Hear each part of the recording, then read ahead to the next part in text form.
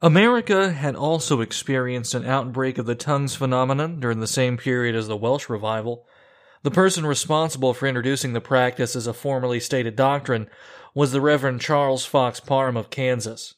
It was Parham who first singled out glossolalia as the only evidence of having received the baptism of the Holy Ghost, and he taught that it should be part of normal Christian worship rather than a curious byproduct of religious enthusiasm. Parham's teaching laid the doctrinal and experimental foundations of the modern Pentecostal movement. It was Parham's ideas, preached by his followers, that produced the Azusa Street Revival of 1906, and with it, the worldwide Pentecostal movement.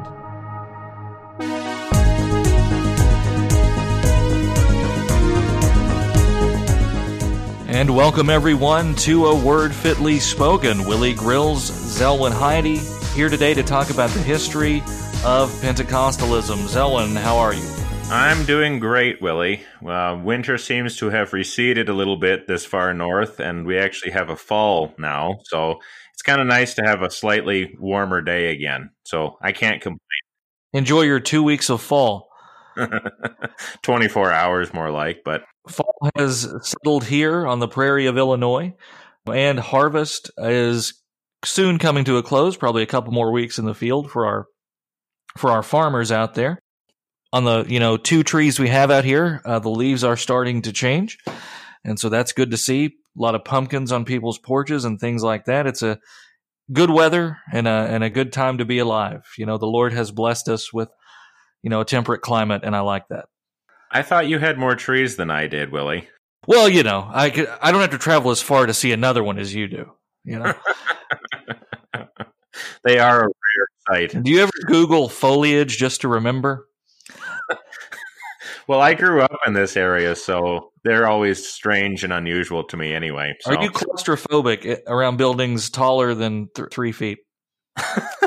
When the trees come all the way up to the road. Stories, that's what I mean. Yeah. When the trees come all the way up to the road, I'm basically taking my life into my hands. If there's a home on each side of the street, do you feel short of breath? A little bit.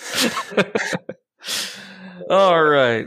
Well, Pentecostalism, Zelwyn, that's going to be a fun one. We're going to take a look at the roots of Pentecostalism and really follow it, through its American history. That's going to be entertaining to try to do in just one episode, but I think we can do it. Yeah, we'll find out. We can. Yeah, if you guys want us to do a full hour on any of these guys we're going to talk about, we're happy to do it. It's so strange. American religious history since the 19th century has just been very interesting. So many characters, and we're going to get into several of them today. You're going to get to hear some weird stories, but that's what makes it fun, right? How we got where we are today. Yeah, you don't want the just the bread and butter guys. You got to hear about the wackadoodles that make it life entertaining, at least to read with history. But right, absolutely. But with that in mind, Willie, the first question, of course, that we need to answer is why study Pentecostalism at all? Why do we want to even delve into this subject? Right. Well, it's simple. Pentecostalism is arguably the fastest growing religious movement, at least within Christianity. It's something that whether you realize it's Pentecostal or not, it is near you. It is all around you. It is, I promise you, somewhere in your churches. At least as far as members are concerned. Somebody's reading this, somebody is influenced by this, and dare I say, unfortunately, perhaps, Pentecostalism has creeped into some chancels and pulpits. I mean, do you think that's fair, Zelwyn? Do you have any thoughts on that? No, I think that's fair, because when you're dealing with a movement as influential as Pentecostalism, it is something that either has come into churches in what's commonly called charismaticism, and trying to actually influence other groups kind of more indirectly. Or, many of the modern Pentecostal authors are often very popular. They're the kinds of authors that get read a lot. You see sometimes you see their books in public settings, like Barnes and Noble or, in bookstores like that. So the influence that Pentecostalism has is admittedly quite large. And having a better understanding of where it's coming from is going to help us to be able to respond to it and to answer any questions that people might have about it. Certainly. So with regard to Pentecostalism then, why do you think it's so popular? That's a great question. What makes any one movement so popular as opposed to another? It is a kind of a democratic, I guess, if you want to put it that way, a very down-to-earth, ground-up kind of movement in many ways. And it does, and I think in some ways, appeal to certain kinds of people a lot more than some others do. So I don't know. It's hard to say why something happens the way that it does. But as we're going to see when we talk about their basic beliefs here in just a little bit, and also some of the basic roots of this movement, it is coming out of movements that were also very popular, 100, 150 years ago, which is going to contribute very greatly to its popularity today, right? Sure, certainly. So what would you say are the basic beliefs of Pentecostalism, Willie? This is a little bit difficult to answer simply because there is a large umbrella under the Pentecostal and charismatic movement. So I'm going to try to hit really just the broad strokes on this. So broadly speaking, they're going to be evangelical. What do you mean by evangelical? We're talking not about the original Reformation era definition, but rather sort of the more revivalistic, very evangelism-oriented style. So they do believe in, well, see, that even gets tricky. Okay, so to say, do they believe in justification by faith alone? For the most part, yeah. They are very much into evangelism and that kind of gospel approach to winning souls, as they would put it. Right. That okay working definition for modern evangelicalism? I think so. I mean, because otherwise you're going to spend so much time. Right. I mean, look, for a lot of people, evangelical is synonymous with like Christian right republicanism. With other people, the word evangelical simply means Lutheran in a certain context. For others, it means Billy Graham. And so that word becomes tricky. But we'll say that there are people who are very much into evangelism and what it looks like typically in a modern American context. Right. Beyond that, you have a belief in the inspiration of Scripture, meaning that it is divinely inspired by God, which is something we could agree with. Right. They also believe in the inerrancy of Scripture, which is something I hope that we can agree with, although I know some of the more clever people in our circle would eschew that label, but it is a fact, dear listener, that the Bible is without error. Right. So flee the Lutheran who says it isn't. But I'm just a fundamentalist, Selwyn. What do I know? It's a good feel, fam. It's a good feel. We live in a weird age, where like we're more scared of being called a fundamentalist. It's like, I don't want to appear uncool. I'm a Lutheran. I'm really cool. So don't call me a fundamentalist, even though I believe in the fundamentals. Or a Protestant. Don't call me a Protestant. Don't call me a fundamentalist, even though historically all those could kind of apply depending on the time you live in. And yeah, Catholic could apply too before the keyboard warriors get too mad. History works that way. Labels have a way of changing over time. And so, don't jump on someone because they call you a Protestant, okay, Lutheran? And don't jump on a Lutheran because they want to identify as Catholic either, for that matter. Just calm down. Just calm down. But my point is, don't be afraid when someone calls you a fundamentalist, because that doesn't mean anything. Sticks and stones, right? Exactly. And it is actually kind of an indictment a little bit upon us that theology has become merely a form of virtue signaling to a lot of us. So it's like, actually, Lutherans in inerrancy. What is inerrancy? What does that mean? It means the Bible's without error, you goof. That's what it means. It means God doesn't make mistakes and that God is more clever than you. Okay? So when your reason disagrees with God's word, you're in fact wrong and you're not cute and God isn't pleased. So I'll end on the law there. But I mean, come on. Do we really? That's what we argue about. That's what we argue about here. Now, that's going to seem kind of quaint though as we move on in this episode and see what where the Pentecostals split and what they argue about. But nevertheless, I just want to get that point out, and it's something we come across often here at Word Fitly Spoken. Everybody just calm down a bit, and let's work on our definitions, and let's not be clever. Let's just be historical Christians if we can. Very good. Lutheran Christians. So, all right. So they believe in inspiration and inerrancy, which is to say they believe in the Bible. All right. Next, they are going to be almost exclusively Arminian. Now, nowadays, you'll have some of these neo-reformed Calvinist charismatics, but they're neither reformed nor Calvinistic if they're adopting these things, frankly. But yeah, here we are. See, labels, man. They get confusing. But they're Arminian, and that is to say that they believe that salvation it comes in part through an act of the will, that the will is free to whatever degree and through whatever process you want to put onto it to choose to believe in the gospel. This is in contrast to the Calvinistic system, which says that the will is bound and that man cannot choose. And I realize that we Lutherans believe in the bound will and that man cannot choose as well, but in these discussions, it's typically framed as Calvinist versus Arminian. Right. So the Pentecostals, by far, with the exception of someone like William Branham, who we're going to get into a little bit later, they are Arminian. And that makes sense because you're going to see where they came from, their origins here in just a few minutes. All right, they're Arminian. And then, of course, the main thing about them would be the charismata, the so-called charismatic gifts, which would be something like tongues, divine healing, and other things. So the tongues is the big one. Speaking in unknown tongues as evidence that you have received the Holy Spirit.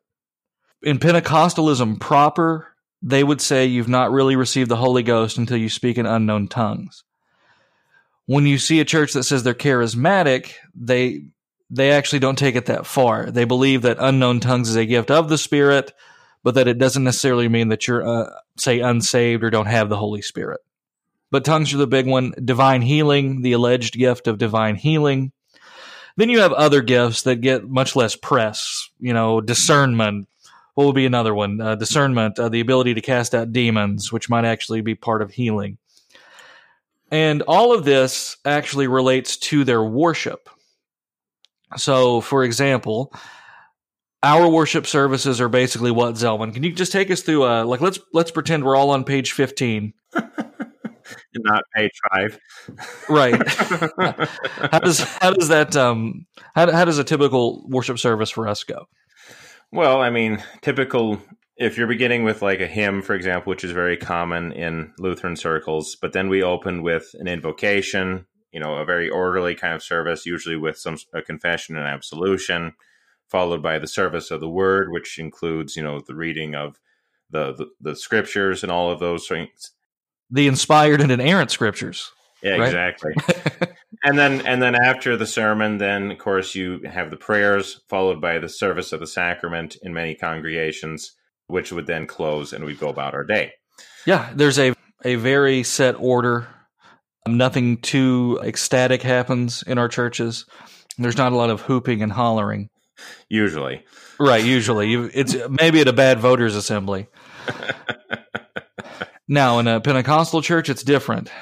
There's a very, very rough order of service, but typically it is at the whim of the preacher and possibly at the whim of the manifestation of these gifts. So they would see it as the Holy Spirit coming down, giving people these tongues, these gifts of prophecy, things like that. A lot of time in these services, everybody's more or less doing their own thing. There will be a sermon where everyone's listening. You won't have the public reading of Scripture the way we do it, like actually from a lectern set readings. The reading of Scripture would be part of the sermon more than anything. But when it's time for music, people will often sing together, but other people might be running around the room. They might be speaking in tongues. Somebody might even storm the pulpit and claim to have a word from God. You just never know. And that's really how it happens. They believe that the Holy Spirit is visiting them individually, giving them new tongues, and typically unknown languages. They believe that God is giving them new revelation, by and large. usually specific revelation about a specific event, but sometimes they claim to receive new end times prophecy, for example, things like that. My question for these services, though, has always been this. Do their Bibles have places to write in the back? And when God gives them new revelation, do they write it down? And I used to make that as a joke, but then I found out that does actually happen in some of these charismatic churches. Really? Yeah, they will. Certain ones, probably more fringe ones, will actually write down certain revelations. And now we're over in Mormon territory. Well, I was going to make an Amana Colony crack, but I can't really follow it up. It's actually more fun. That's more fair for us, right? Tell us a little about, for those who don't know, the Amana colonies. Well, now we're really getting far afield, but the Amana colonies, they've called them inspirationalists in their own time, and basically they believed that they were receiving new revelations through specific prophets, which were actually basically new scripture. And so when they were finally run out of Germany, they came over and settled in what is now Amana, Iowa, the Amana colonies, and continue their worship services today. I don't know if they still have living prophets, but this is all pre-Pentecostalism. This is a different movement altogether. So right, and you can still visit the Amana colonies. It's a tourist attraction there. Is it on I-80 or north of I-80 or just off? Just off, I think. I can't remember. There you go. I think they have good ham there. And appliances, too. So yeah, there you go. So yeah, see, everybody's got those little skeletons in the closet, right? Everybody's got the weird uncle. So we're here with Pentecostalism then. And we have this basic outline of what they believe. You'll notice something I left out was the Trinity. So they have all these other things in common, but unfortunately the Trinity is not one of them. Some Pentecostals are Trinitarian. I would even say the majority. However, there is a rather large minority of Pentecostals who do deny the Trinity. And they basically adopt a form of modalism. And there are many famous Pentecostals who, as far as I can tell, are modalists. Sure. And they're all on public record, at least describing position closer to modalism. So right from the beginning of Pentecostalism, you see deviations from the foundations of our faith. And it is easy to get stuck on tongues, and we'll spend a lot of time on that too, don't get me wrong. But the real error comes when they're chipping away at things like who God is.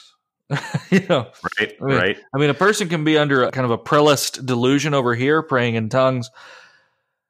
Okay, but if they're at the same time denying the Trinity, okay, we might want to work on that one first. And then work on the tongues thing. Yeah, oneness Pentecostalism, the modalists you were talking about, is actually prevalent enough that I've encountered them even here in North Dakota.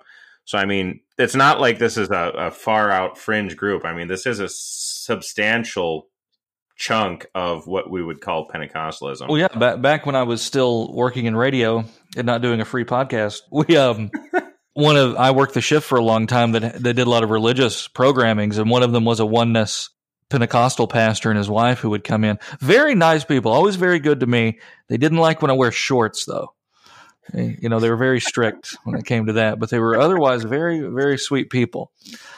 But, openly denied the Trinity. Puts a man in an awkward position, but hey, it was work, right? Right. There's an ethical question. Somebody blog about that. What are the ethics of broadcasting a non-Trinitarian Christian radio program if the on-site engineer is actually a Trinitarian Christian? Somebody has yet to write that paper. There's a CTQ article for you. We'll get something out of it at least. Right. So, all right, well, let's talk a little bit about the roots then, because there are precursors to this. It didn't just pop up one day and everyone was speaking in tongues and Benny Hinn had a new jet. It had to have roots. So if there's one name, Zelwyn, that we could begin to trace this through, who might that be? And when we mention this one name, it should be understood that he himself was not a Pentecostal. Correct. And that is John Wesley. John Wesley. And really, really quick, we've got several minutes left in this segment, but a bit of ground to cover. Who's John Wesley? John Wesley is one of those great, giant figures within Christian history, coming out of the Church of England, the founder of what is now called Methodism. But Wesley is important not so much because of his work, which was gigantic. I mean, the man went everywhere and preached about 6 million times. But really, for our purposes today, it's one of his ideas that forms what is the first root of Pentecostalism, which is what is sometimes called a second work of grace, or I believe it's also called, even in Wesley's time, entire sanctification. Is that correct? Correct, yeah, entire sanctification. Now, it seems Wesley believed in sanctification in two ways. One, the typical way we think of it as a gradual process, or many of us, conceive of it. And then there's also what we call the second work of grace, which is the idea that a man is at some point in time wholly justified, say when he comes to faith. And then somewhere down the line, he could pray and receive this second work of grace, which would be entire sanctification. Right.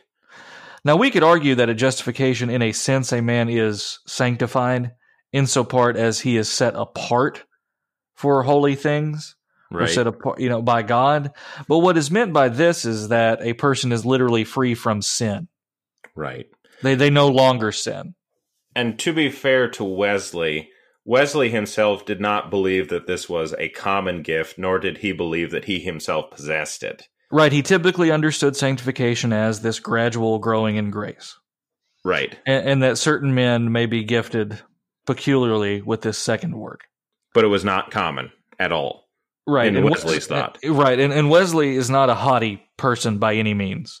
I mean, maybe with the whole August Toplady controversy, but that's neither here nor there. The Whitfield controversy. But in the Whitfield, yeah, but he's not a man to really boast in his own sanctification so much. So Methodism takes hold in the United States of America in the 19th century. Well, I mean, it's earlier than that, but it really begins to take the form that we know it in the 19th century, because you'll have the Methodist Church, Methodist Episcopal Church, and then they really begin to highlight sanctification as a second work of grace. From that springs churches that literally are just called the Wesleyan Church. Have you ever seen a church that just said Wesleyan on the door, Zelman? Yeah, there's some here pretty close to me, actually. So. Fairly common. So the Wesleyan Church is it's a way of saying this is what we believe about sanctification for all intents and purposes. That becomes something of their most distinct doctrine, and from there we have what's called the holiness movement. So you go from Methodism, Wesleyanism, and holiness movement. And the holiness movement and Wesleyanism are so closely related, it's often simply called the Wesleyan holiness movement. So from there, we have the origins of modern Pentecostalism, because with very few exceptions, every early Pentecostal founder comes out of the holiness movement. But it should be recognized, and this is maybe something to emphasize before we go into our break, is that holiness and Pentecostalism are not identical terms. These are not. And we will get into that. As a matter of fact, like other holiness bodies, so you've got Holiness Wesleyan, the Church of the Nazarene. Right. Some of these early holiness churches would actually have something like Pentecostal in the name, but it predates Pentecostalism, so they have to go and change their name or something like that. You'll find that these examples where, wait a minute, we're not associated with this, even though historically we're related. We want to distance ourselves from it. But really, the thing to highlight is the reason it grows out of it is because they believe in a special work of the Spirit. Okay, so you have someone who is converted. That's your first work of grace. Okay, God's grace. In their mind, you have a second work of grace, which means you are entirely freed from sin, which would come from the Holy Spirit. So it shouldn't surprise us too much then that eventually some of their teachers would get this idea that there could be even more works of grace. And so you would come to that third work of grace, which is the baptism in the Holy Spirit. And that's what you're going to see early on. It's going to be first you're saved, you're justified, then you're sanctified, and once you're sanctified, you can receive the gift of the Holy Spirit. And that's where you get the speaking in tongues and things like that. So the holiness movement, and we do plan maybe on doing a whole episode on just the holiness movement as we go on. But there's a lot of there's a lot of interesting reading to do on the holiness movement, and also if you just want to get kind of a Hollywood treatment of it, check out the 1997 film The Apostle, starring Robert Duvall. It's a great movie, and you'll kind of get an idea of what these holiness churches are like. Well, we're at the first break. We'll be right back with more Pentecostalism right after this.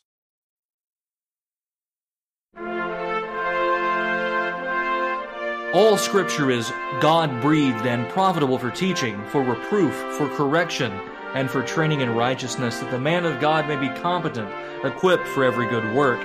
Visit our website, wordfitlyspoken.org. There you'll find new articles each week on the Bible and other topics. You can also join us on Facebook at Wordfitly Posting. That's Wordfitly Posting with a P, to discuss anything you've read or heard.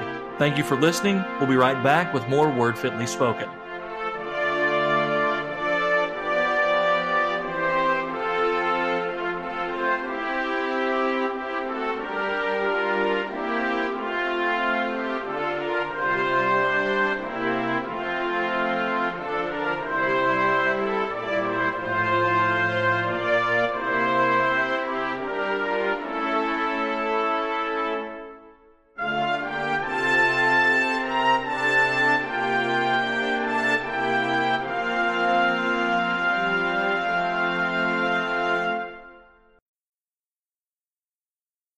Welcome back, everyone. This is A Word Fitly Spoken. Willie Grill, Zelwyn Heidi, talking the history of Pentecostalism. Zelwyn, you had one more point you wanted to make before the break?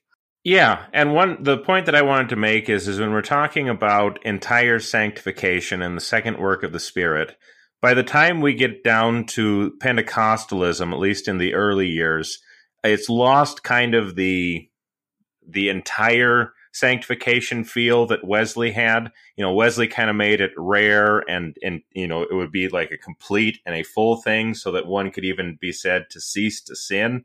But by the time you get down to the beginning of Pentecostalism proper, what you're dealing with is a definite, distinct sanctification occurring following conversion. So it no longer has the sense of like it's perfect and nothing else can be added to it. It just becomes a second distinct work. And that's important because we're going to be talking about what is sometimes called the third work of grace, and that you have to see that you can't accuse them of saying that all Pentecostals are somehow sinless. That's not fair to their movement, even in the early days. So we just have to see how that's kind of shifted even from where it began in Wesleyanism. Right. And when we say work, what they mean is a work of God on the person. Right. It's not something that you get through personal striving or something like that. So, all right. So we've come up through Wesleyanism. We're at the holiness movement. So should we talk about the origins of Pentecostal proper, where we can first start to talk about what we understand as Pentecostals?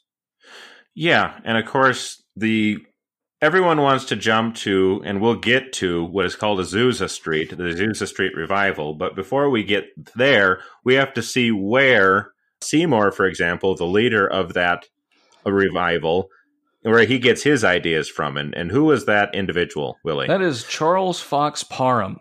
Now, I've never actually heard his name said out loud, so I'm assuming it's pronounced Parham. It could be Parham. I mean, he's over in Kansas, so they say things weird there sometimes, I guess.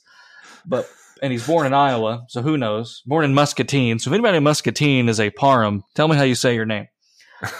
But Parham, Charles Parham, is the person who comes to the idea that speaking in tongues is the baptism of the Holy Spirit, or the initial evidence of.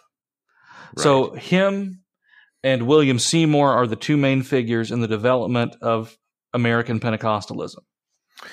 And before Parham, the idea, tongues was one of the evidences, and I think maybe it was kind of starting to gain traction that it could be, the sign. But there was always kind of it was only one possibility among others. the other signs could also be signs that you had received the second work of grace of God working on you.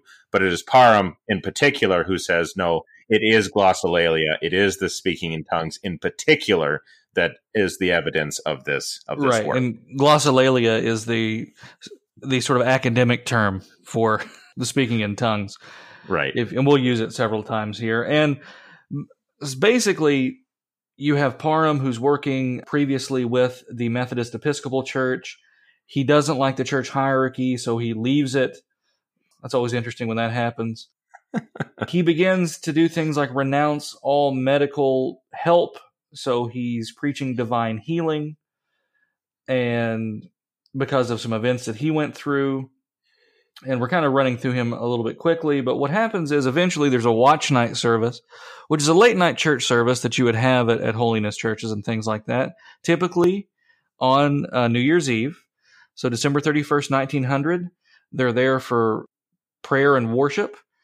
On January 1st, 1901, the evening of January 1st, there's a worship service. A Miss Osman feels impressed to ask the Holy Spirit to fill her fully, or to rather receive the Holy Spirit in full. And she begins to speak in what they call tongues. Now, when she is speaking in tongues, they believe they are hearing an actual language, a worldly language, an earthly language, a tongue that people would actually speak. And this is an important thing to remember. So this is the first time that the gift of tongues is going to be seen in what's going to become to be known as a Pentecostal church. The Holy Spirit is said to descend on this person, and they began to speak in known languages. Thus far, we're closer to Acts 2 than we're ever going to get, at least in this historical episode. Now, what begins to happen from there? Well, the press picks up on this. Parham already has a controversial reputation. He's known for being rather forward, even rude. He's trying to get his Christian school off the ground, his Bible college. So he's working on this. He's aggressive. Stories about this lady speaking in tongues come out. Soon other students begin to speak in tongues, and newspapers actually pick this up. Now, this is January 1, 1901. You can guess what some of the epithets thrown at him were in his school. If you're going to use one biblical allusion to make fun of him, what would you do? You'd call it the Tower of Babel. Right. So, but get this. By April of 1901, so it starts in January, the tongues. By April of 1901, his ministry is over. It's dissolved. School's defunct.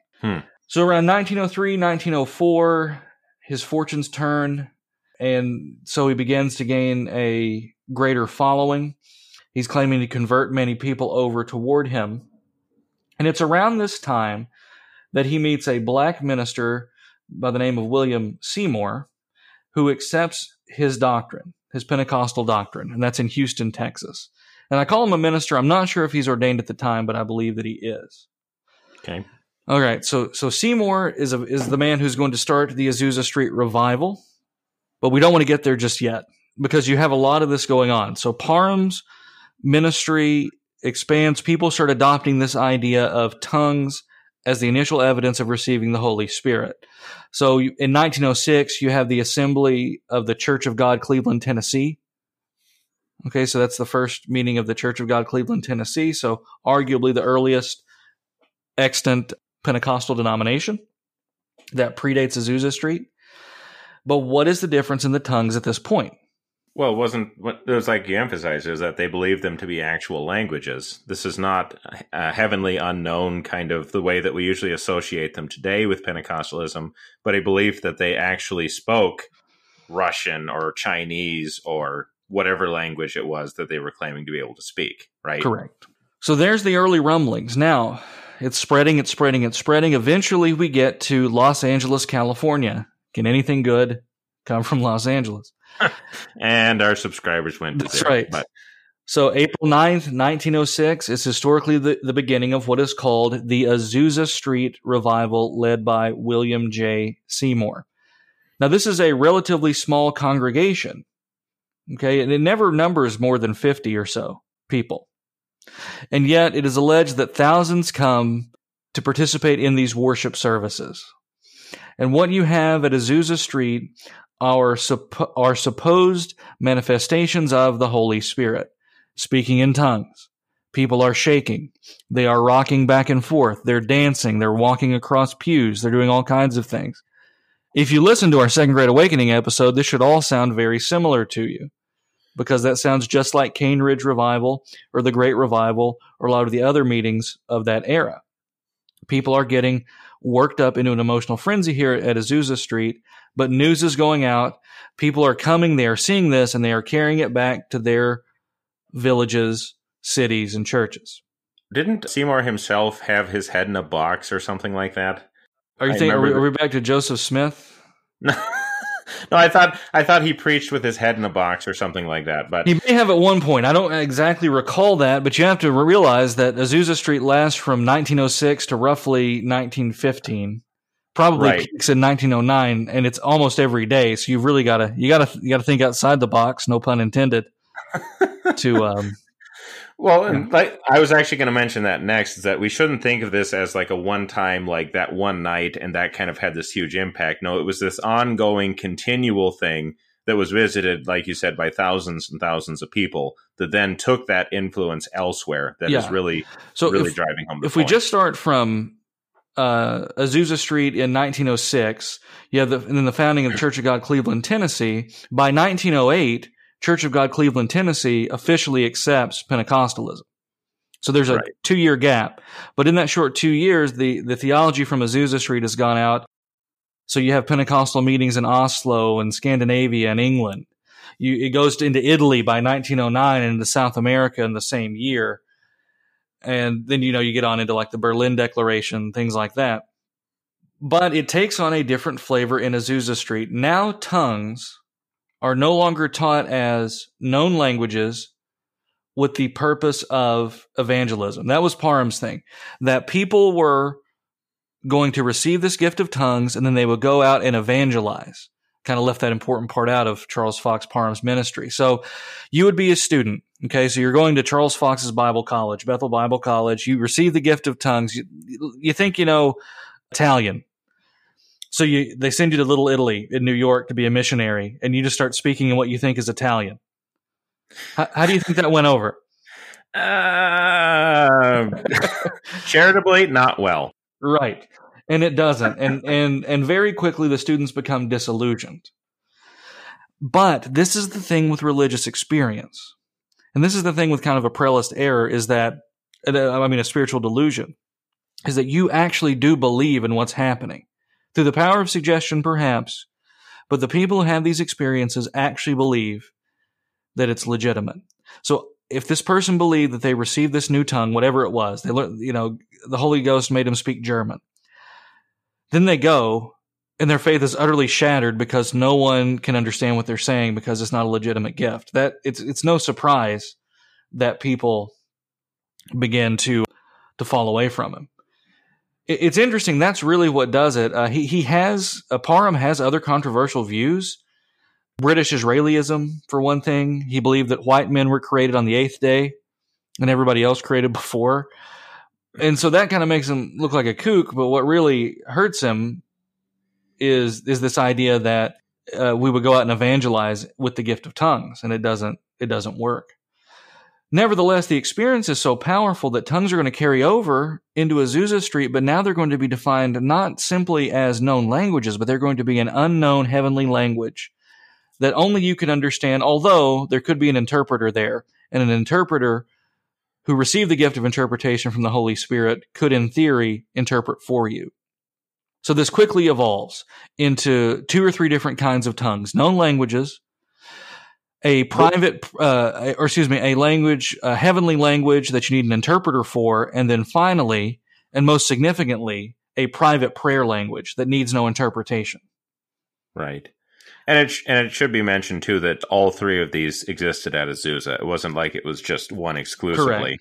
Correct. There were people still claiming to speak known languages at Azusa as well. Correct. Azusa is also notable for being interracial.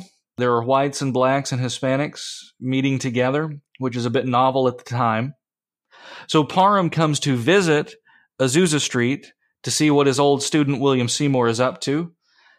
And he sees what's going on and he doesn't like it. Parham he hears the cacophony, he sees the dancing and the writhing and all of these other supposed manifestations of the Holy Spirit, and denounces it as not of God. He also objects to the fact that they are meeting blacks and whites together.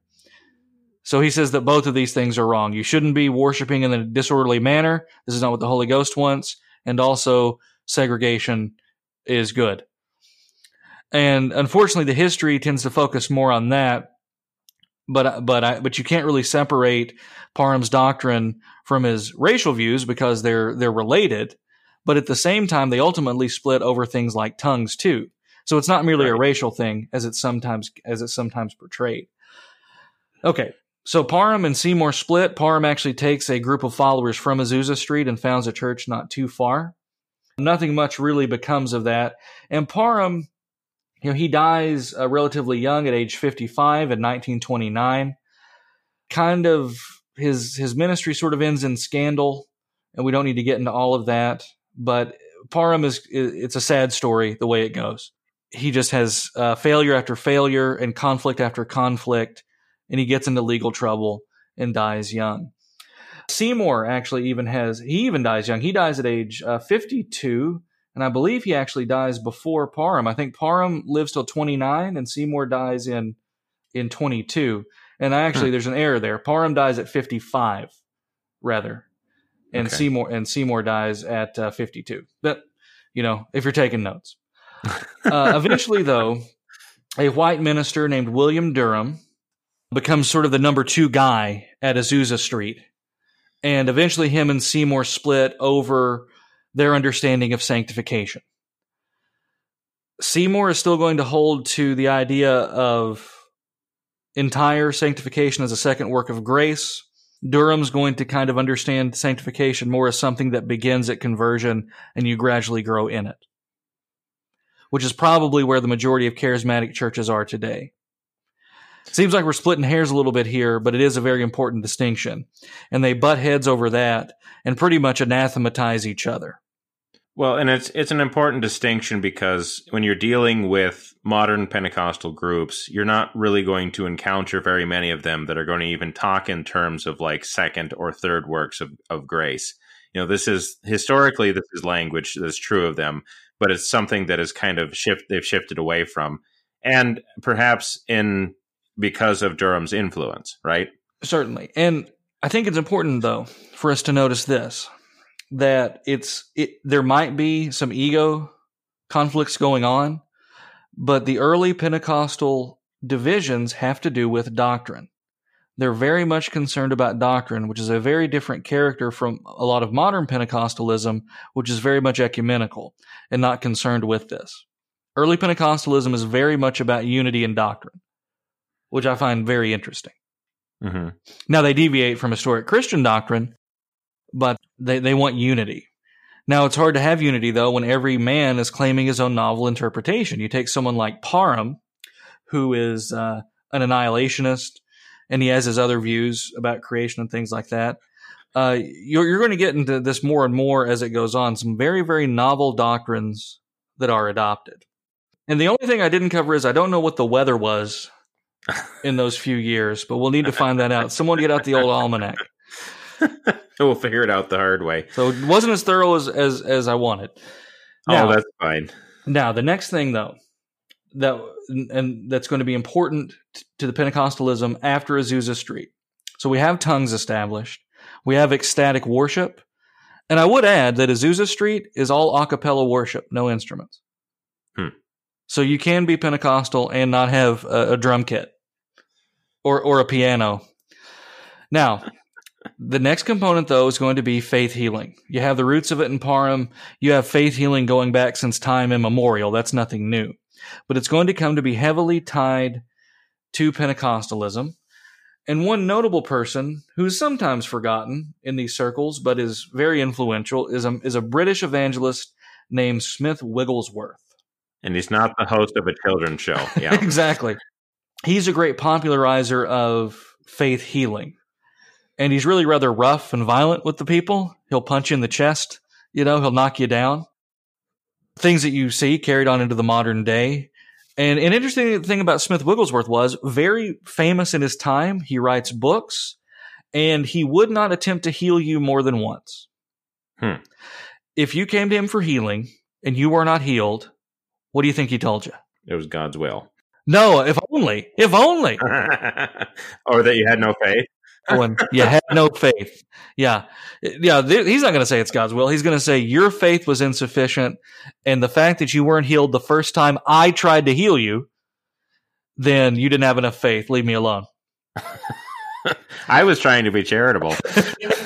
Well, but this idea creeps into Pentecostalism very early on from men like him. The idea that you're not healed, not because it's the will of God to put you through trials and tribulations, but because your faith is insufficient. That if you just could believe hard enough, it would have happened. Because I don't make a mistake as a faith healer, and God certainly doesn't make mistakes, so it's all on you, buddy. Sorry about your rheumatism. And so that's Smith Wigglesworth.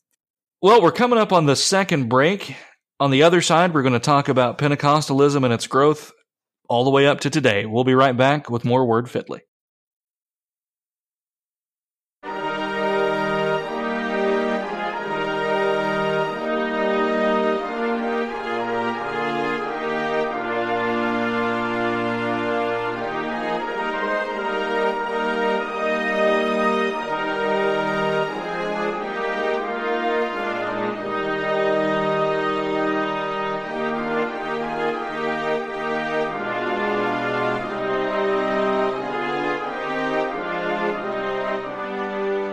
But he said, yea, rather blessed are they that hear the word of God and keep it. You are listening to A Word Fitly Spoken. Hang tight.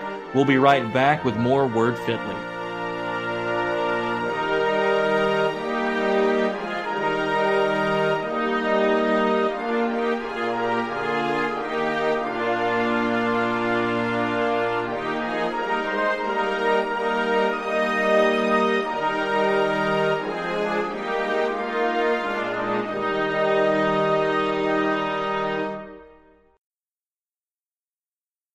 This is A Word Fitly Spoken. Willie Grills, Zelwyn Heidi, talking the history of Pentecostalism.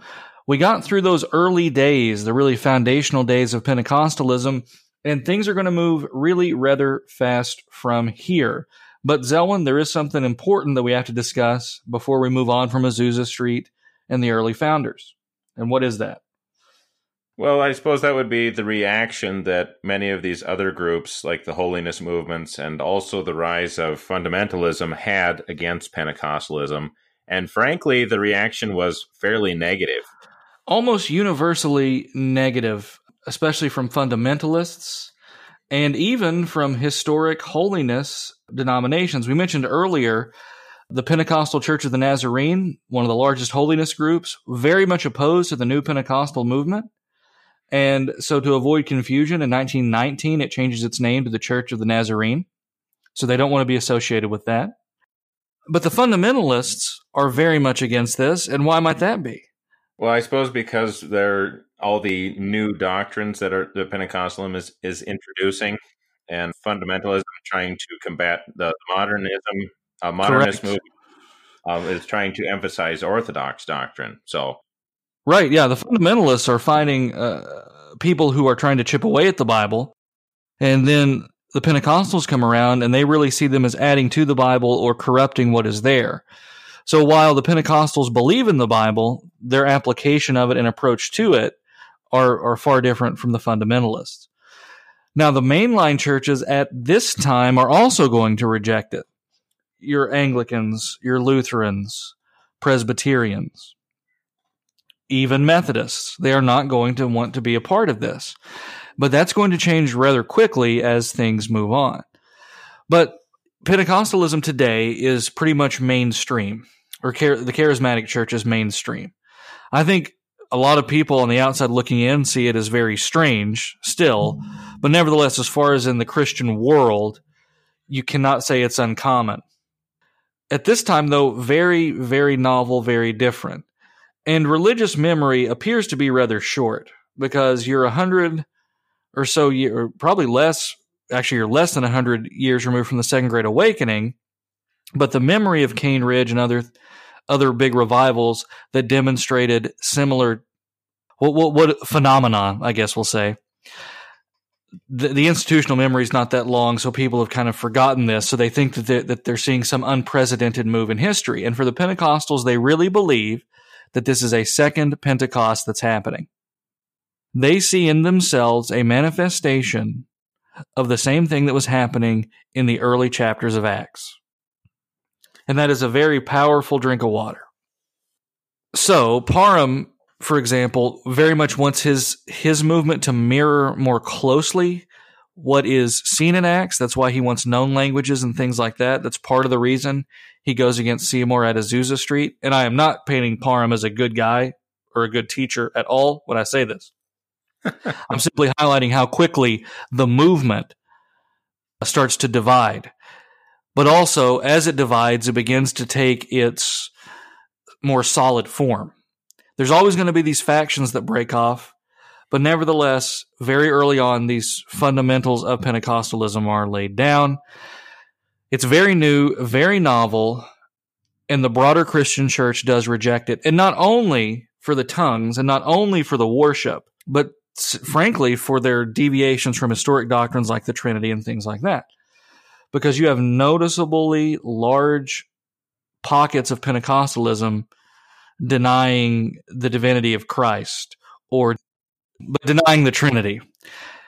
And so they see it for what it is and they reject it. Nevertheless, it begins to grow. Now, why does it grow?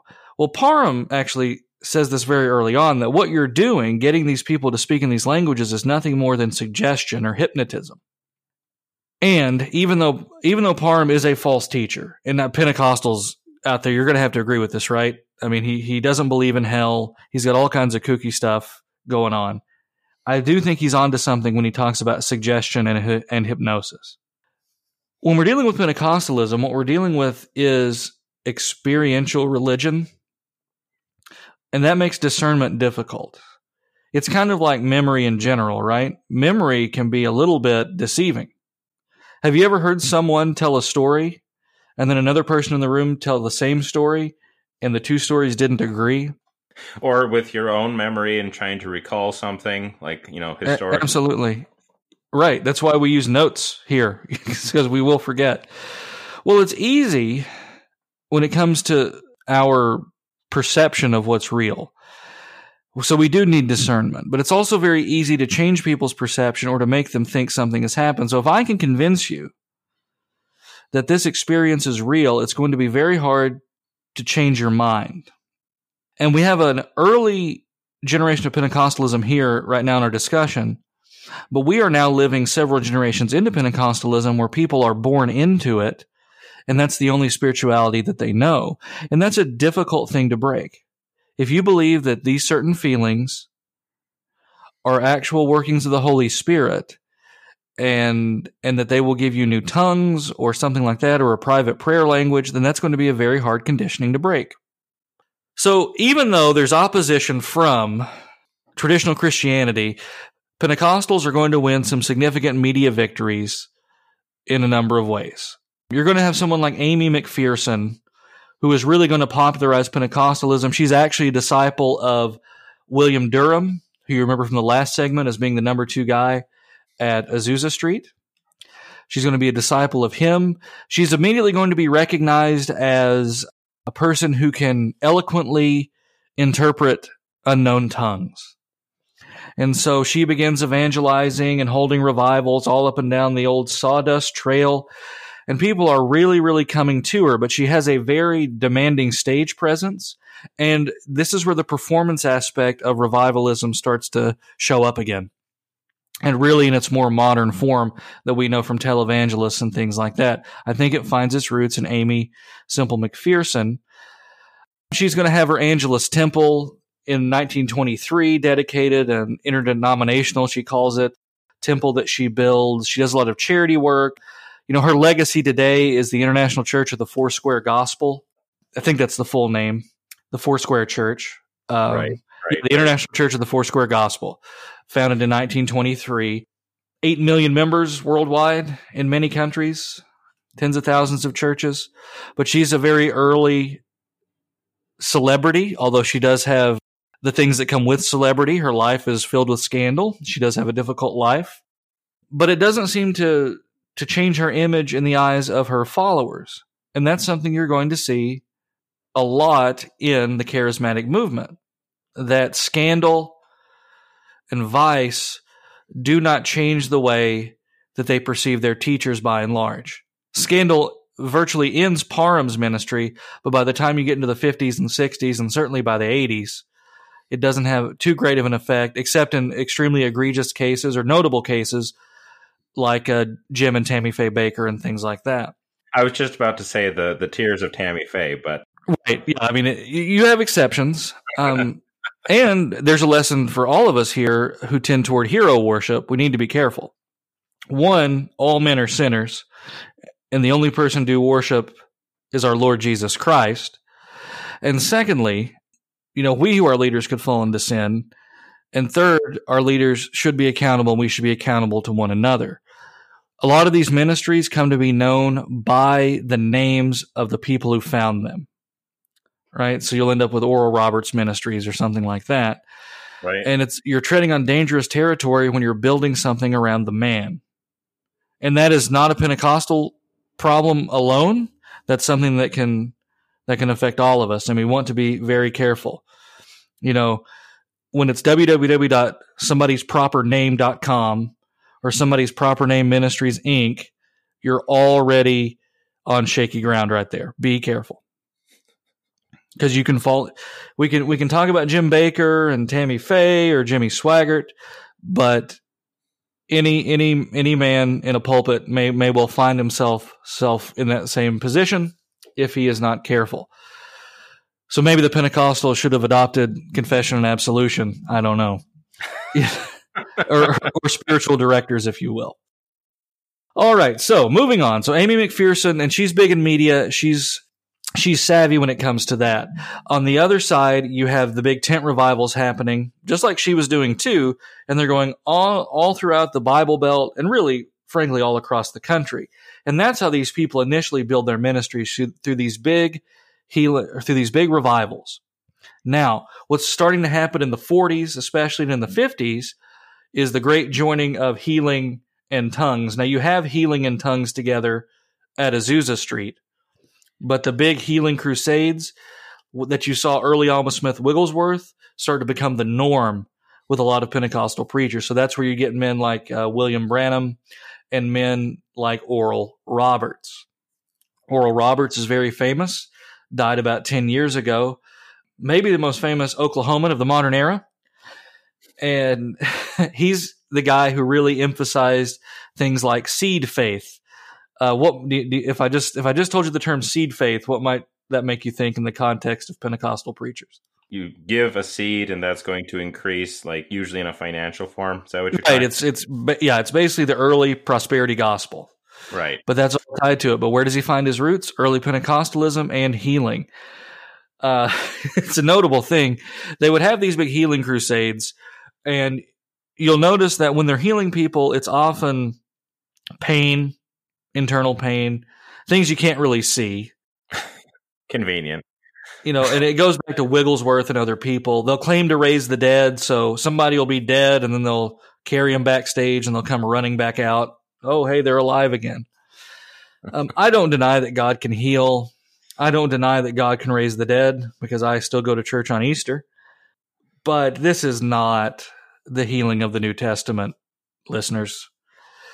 Malchus's ear is not being reattached at one of these healing crusades. Eutychus is not being raised. Yeah, exactly. The people who are being raised from the dead don't stink. It's not been a few days. One notable event, I believe it was in the 50s, might have been the late 40s, where Oral Roberts is holding a big healing crusade, and a big Texas storm or whatever rolls in and destroys the tent, and 50 people are injured, and guess where they went to have their injuries fixed? Not Oral Roberts. They went to the hospital. And I'm not demeaning the people who do this, because people who are in pain want a relief from pain. And they cry out to God for relief, as they should. And I absolutely understand that, and I empathize with that. But these men are not doing what God has commanded them to do in preaching the gospel and being faithful to the scriptures, if I may be so blunt. You have early associates of Oral Roberts, a man named William Branham, who's an interesting character. He dies young at the age of 56 in 1965, born in Kentucky, dies in Texas. Seems to be a pretty common theme in American history. His evangelistic association, I believe, is still around. I'm not sure how close they follow his teachings, but he did believe in divine healing. He believed in annihilationism, along with Charles Fox Parham, the idea that the damned will eventually just be annihilated. They won't be tormented forever. He had odd views on the Godhead, but he's sharing a stage with Oral Roberts. Eventually these people separate, but you see how very quickly doctrine starts to become not that big of a deal, even though a lot of Pentecostals pushed back against Branham for his basically tritheist views. Oddly enough, with Branham, he believed in predestination. So he's kind of got he's an annihilationist, but he's got some Calvinism in him too. So it's all over the place. Yeah. He's big into holiness of living, which is something, that carries right through the holiness movement. We forgot to mention Azusa Street and people splitting up over whether or not you could wear neckties and things like that. That more than one holiness or Pentecostal group has had serious conflict over neckties. Right. Yeah, that isn't just a Pentecostal problem. That's true. That's fair. That's yeah. That is broad Christianity. Neckties and ice for some reason. Now, Branham, his most notorious doctrine was probably the serpent seed doctrine. He believed in an allegorical interpretation of the fall of man, and basically the idea is that the serpent had sexual intercourse with Eve, and that produced Cain. And that's how you get basically the Pharisees being the literal brood of vipers. That's literal brood of vipers. Yeah, and that's there's a Daniel Parker maybe in the 1800s, a Baptist guy I think that holds to a similar view. And then, prophecies, things like that. So there's Branham, and that's basically your 50s, 60s style, 40s to 60s. Oh, it's just, this is hilarious because, we're trying to get into an hour, and hopefully this has been beneficial for our listeners because we are coming up towards the end here. But it just kind of goes to show what a giant topic Pentecostalism is and how it's very difficult to actually pin it down to any one thing in particular. Right. When you're talking about annihilationism and anti-modalism and serpent seed doctrines, and it's just like this is all under the tent of Pentecostalism. This is a giant topic. Exactly. So with that said, let me lightning round a few things here at the end. Okay, so by the 50s, fundamentalists are still at odds with Pentecostalism. They still reject it, but the Pentecostals grow in influence, and they're part of the founding of the National Association of Evangelicals. From here, we start to see Pentecostalism go into virtually all denominations, Protestant, Catholic, or whatever in between, whatever label you and your internet social group want to put on yourself. Pentecostals come into it. So there's a Catholic Pentecostal movement that still exists. Charismatic Catholics are still a thing. The Presbyterians, and even, yes, the Lutherans. If you dig around enough old Lutheran bookshelves, you're going to find books, especially from the 70s, about Lutherans speaking in tongues, and it infected even Missouri Synod churches and split more than one Missouri Synod church.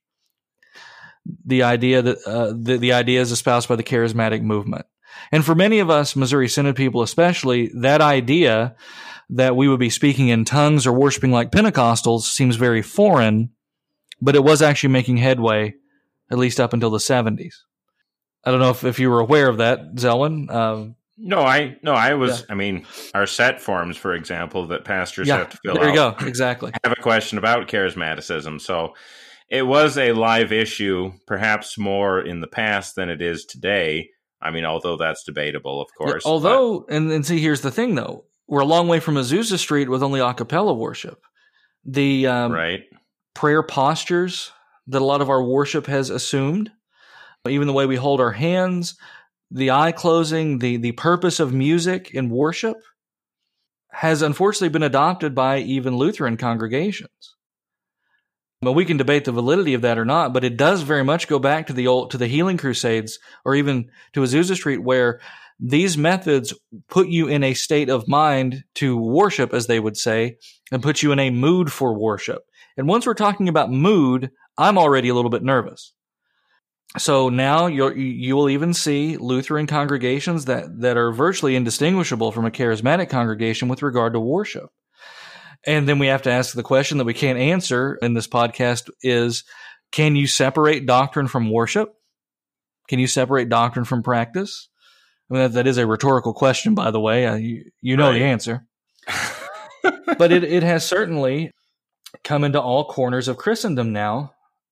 Not just not always explicitly the beliefs, but the techniques.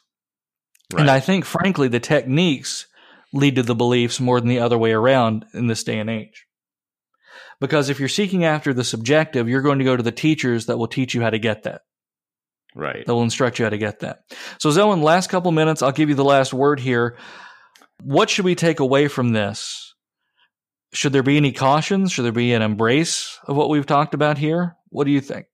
How do you feel about the serpent's seed? No, sorry, go on. Yeah, I've actually encountered that personally. But my. When we're dealing with something as multifaceted as Pentecostalism, it's not going to do us any good to try to paint it all with a single brush and assume that we've somehow dealt with the problem. We need to really take the time, at least, to seriously consider what it is that Pentecostalism represents in our churches, and to at least ask some of the questions that they're wrestling with, and try to find, what would be a biblical, a Lutheran response to some of these, so that we're not just, shooting around in the dark trying to say this is what we think Pentecostalism is, because that's not going to help anything. The way to deal with these winds blowing around in our churches is not to throw an epithet on it, or not to just say, this is what I'm going to tell you they believe, but to actually deal with these problems head on so that we can actually, figure it out and then find an appropriate and Lutheran response to them. Good stuff. And hey, check us out. Go to the discussion group, send us an email or something if you want any clarifications or have any other questions. This has been A Word Fitly Spoken. I'm Willie Grills here with Zelwyn Heidi. If you like what you heard and want to know more, check us out, wordfitlyspoken.org, facebook.com/wordfitly, or Twitter @wordfitly. God love you, and God bless.